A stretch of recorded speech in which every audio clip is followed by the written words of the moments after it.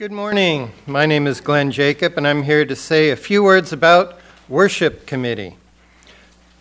What it is, what it does, and why I am a member of it.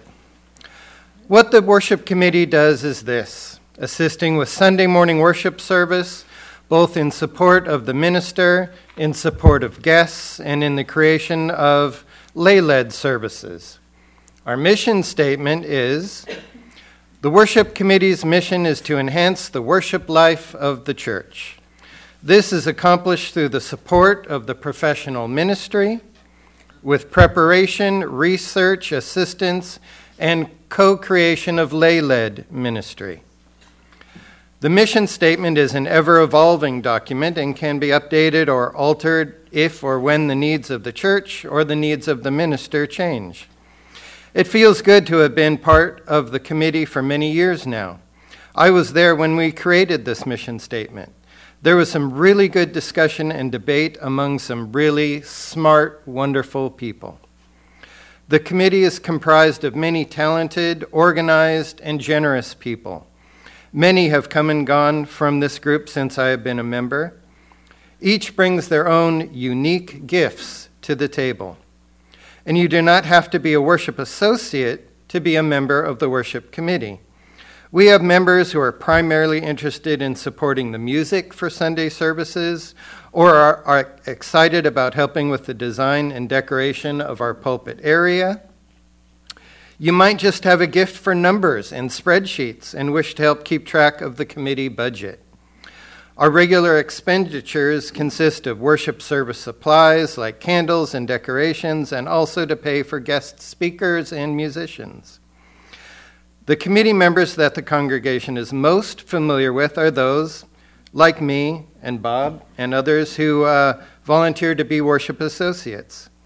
I have found this to be really rewarding. It has been a joy to be up here in support of our called minister, choosing chalice lighters, doing announcements, reading stories, doing the offertory, etc. I've really gotten to know our ministers better over the years being in this role. Reverend Maria Christina is a real pleasure to work with.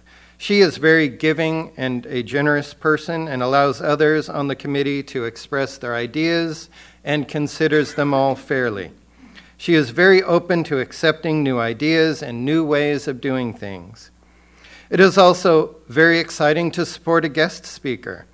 It is a little more work to be in touch with the guest and make decisions about the order of service and to determine what service elements the guest wants to do and how much he or she needs the worship associate to do, and also to coordinate with the treasurer to make sure that the guest gets a check for their service. The most challenging and usually the most fun is when you get a chance to design and implement your own lay-led service.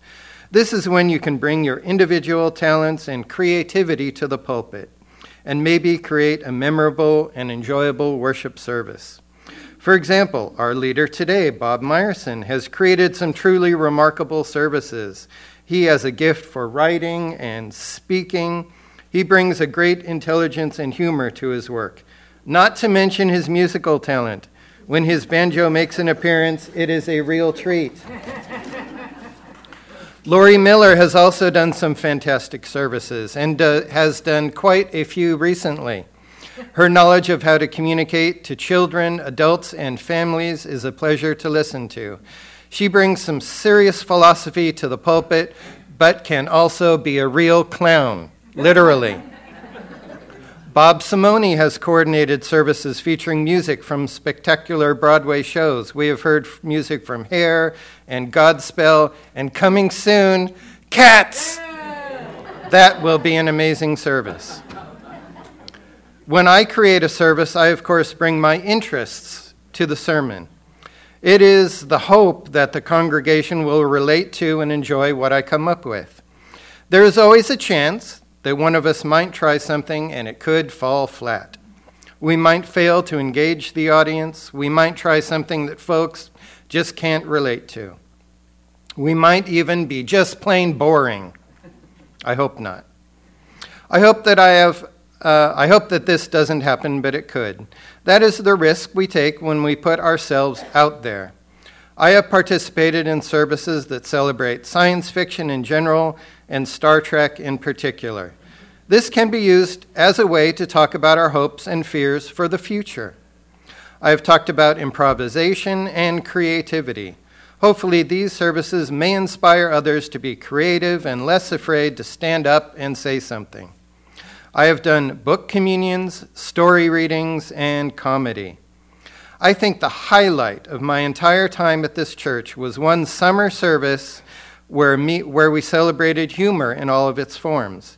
Stuart and I performed Abbott and Costello's Who's on First skit, and we really nailed it. To me, it was kind of like managing a perfect figure skating routine in the Olympics. Our timing, it was just right. The congregation laughed like crazy. It felt so great to have been able to bring that laughter and joy to you all. Of course, you could debate about whether or not this service was, quote unquote, spiritual, but I do believe that there must be a spiritual quality to being able to make a group of people happy for just a few minutes. So being a worship associate can be challenging, but it can also be very rewarding. Being on the worship committee is a great way to contribute to the worship life of the church. If you are between committees or maybe have not been on any committees yet, please feel free to check us out.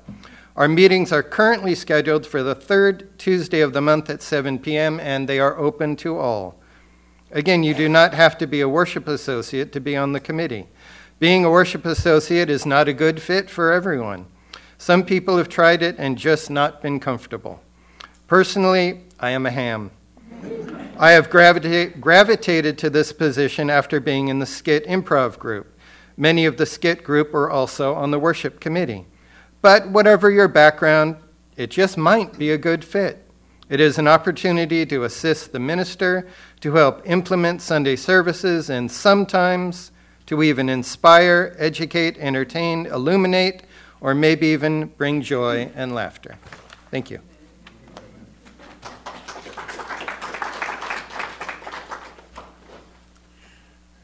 Thank you, Glenn. And as far as maybe having a clunker where not everybody in the place will agree with me, today might be one of those days.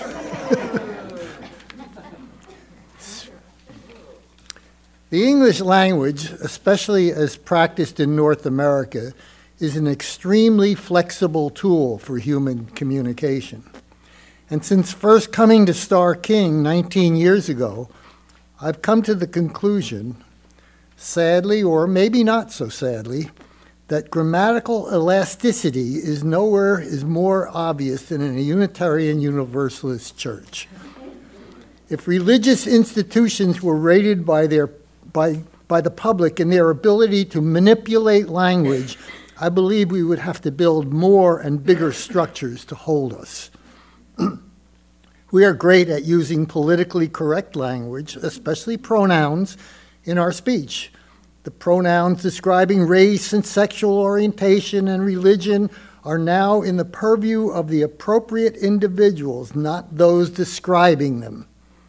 I'm very happy, and yes, I'll admit it, very self-satisfied that I've transitioned from most of the crude stereotypical language of my youth to embrace the ever-unfolding evolution of a more civilized way of describing our co-inhabitants, our fellow human beings.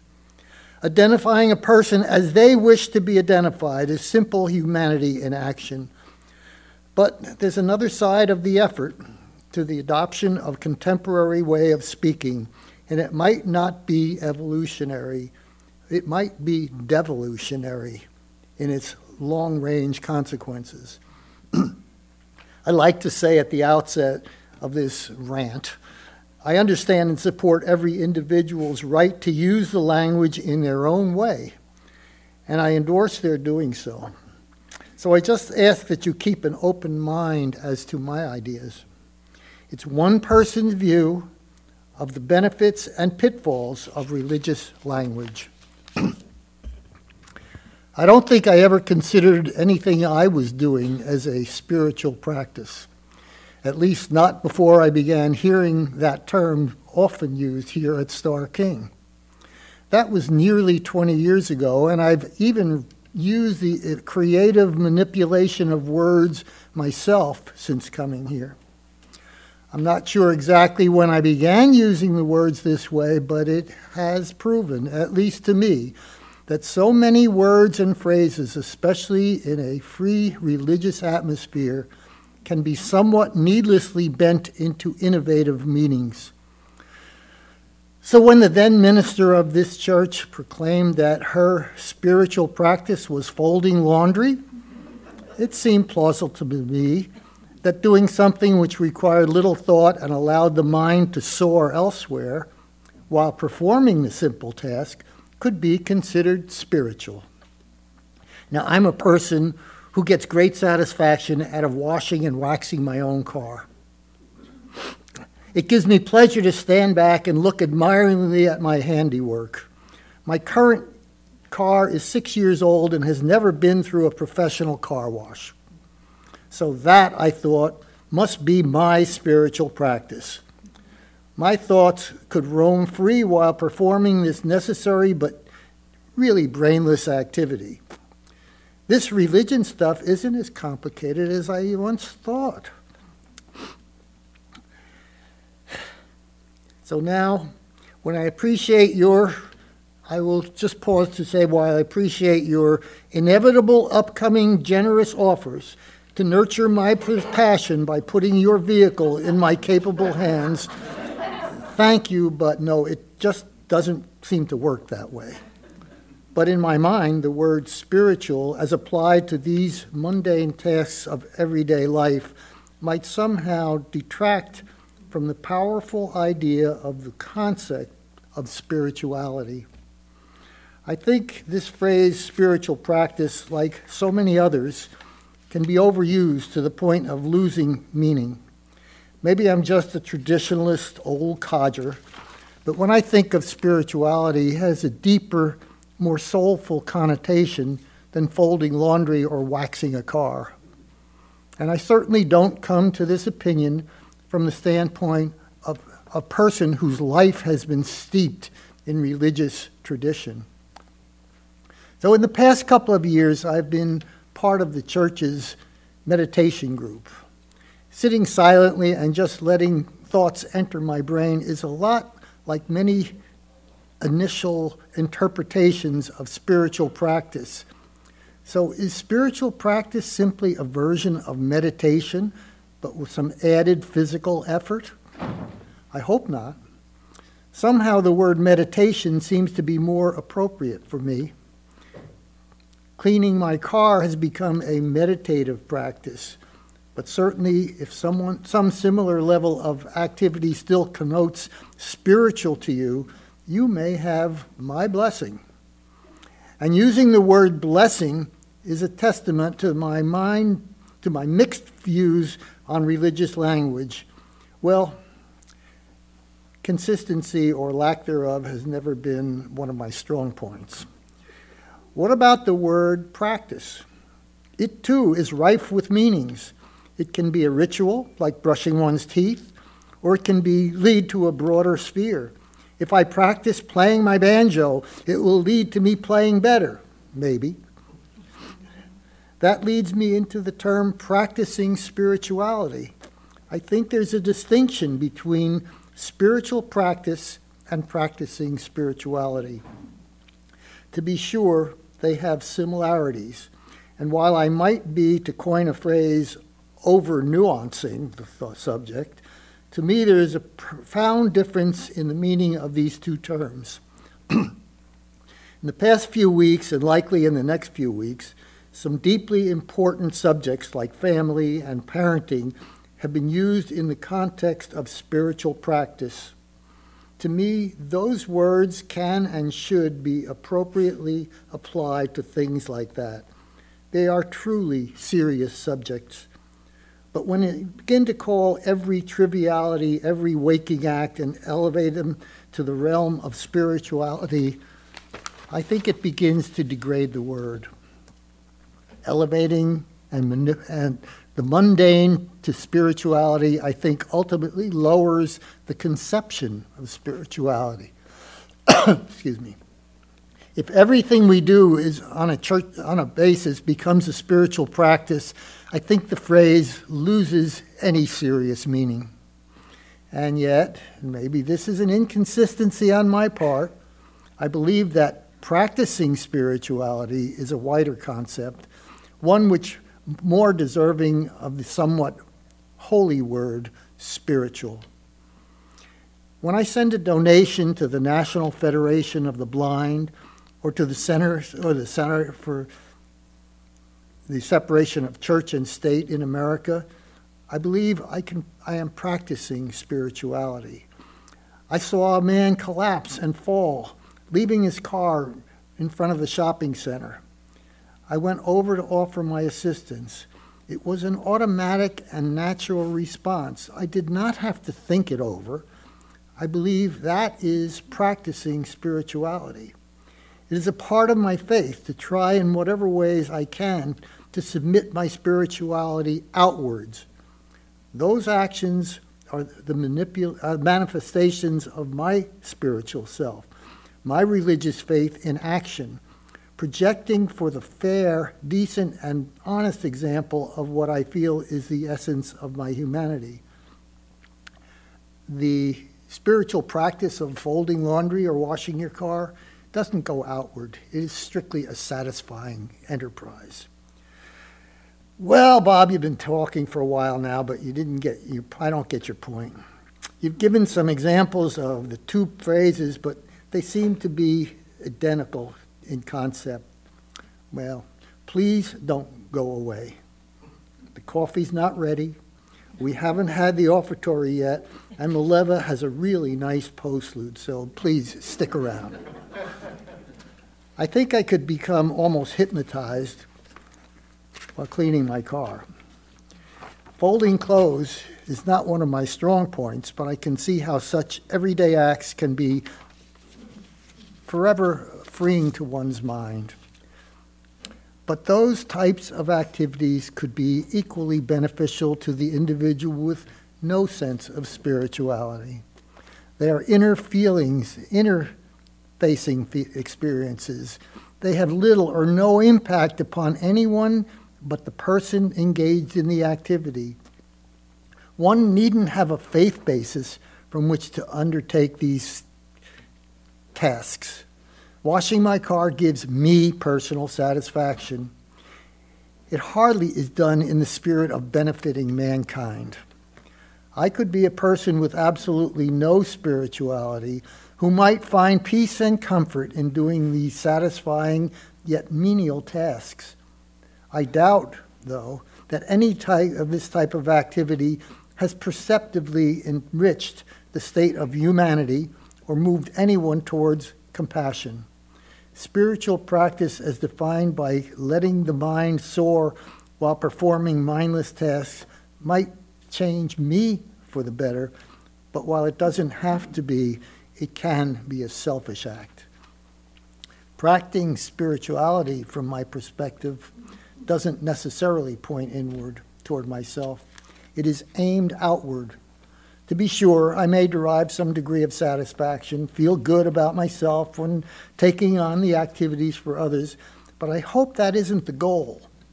I probably will never see the man I helped up from the sidewalk. I hope I'll never be seeking help from those few charitable organizations to which I contribute. It is important to me to assist those who assist others in organizations, for instance, FESCO here in Hayward. If I pass a street person and assist him or her with a small cash donation, it does make me feel good. But to that person, it may mean the difference in going to bed hungry or having their child go to bed hungry. But if I can't give that day, I can at least recognize that person's humanity by looking him or her in the eye and saying hello.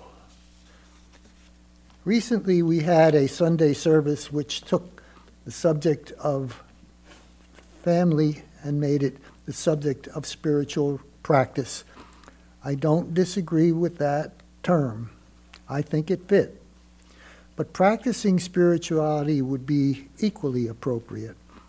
Many occasions and activities lend themselves to either or both descriptions. It is somewhat difficult to recognize the distinctions, and of course it isn't mandatory that one do so.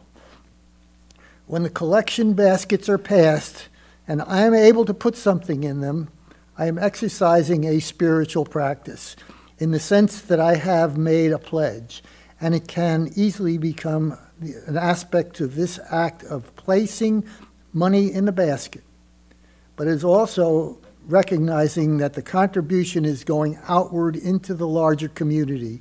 It is helping others, not just me. I don't have to weigh whether I get more than I give. Both are occurring simultaneously. In that sense, I am engaging in both a spiritual practice and I am practicing spirituality. Since coming to Star King, I think I've come closer to practicing spirituality.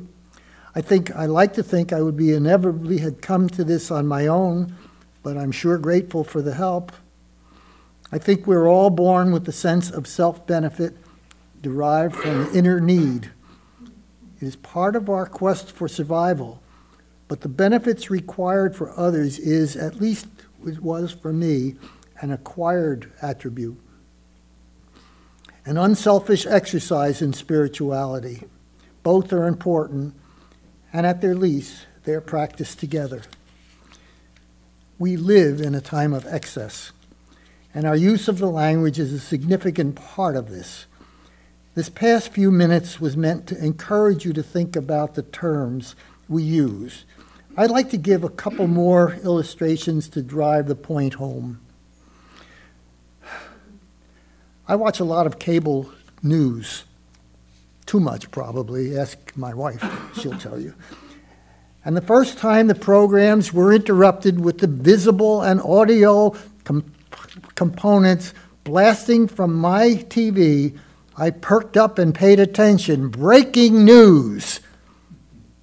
That conveyed a message to me. Something really earth-shaking was about to be revealed. I don't think that the president playing 9 holes of golf with Lindsey Graham is breaking news. Since that first exposure to trivia masquerading as news, the purpose has lost meaning to me. Most of the time it's not currently breaking, nor does it really meet the test of news. So when alien spaceships land in San Francisco, will I be able to apply the phrase to that event? Or will the overuse of the phrase have jaundiced me to the point of inability to separate the importance of contact with an alien civilization with that of a politician relaxing? The two events are equal importance? I don't think so. Another overused word I hear more and more is awesome. I've witnessed some really awesome things in my lifetime.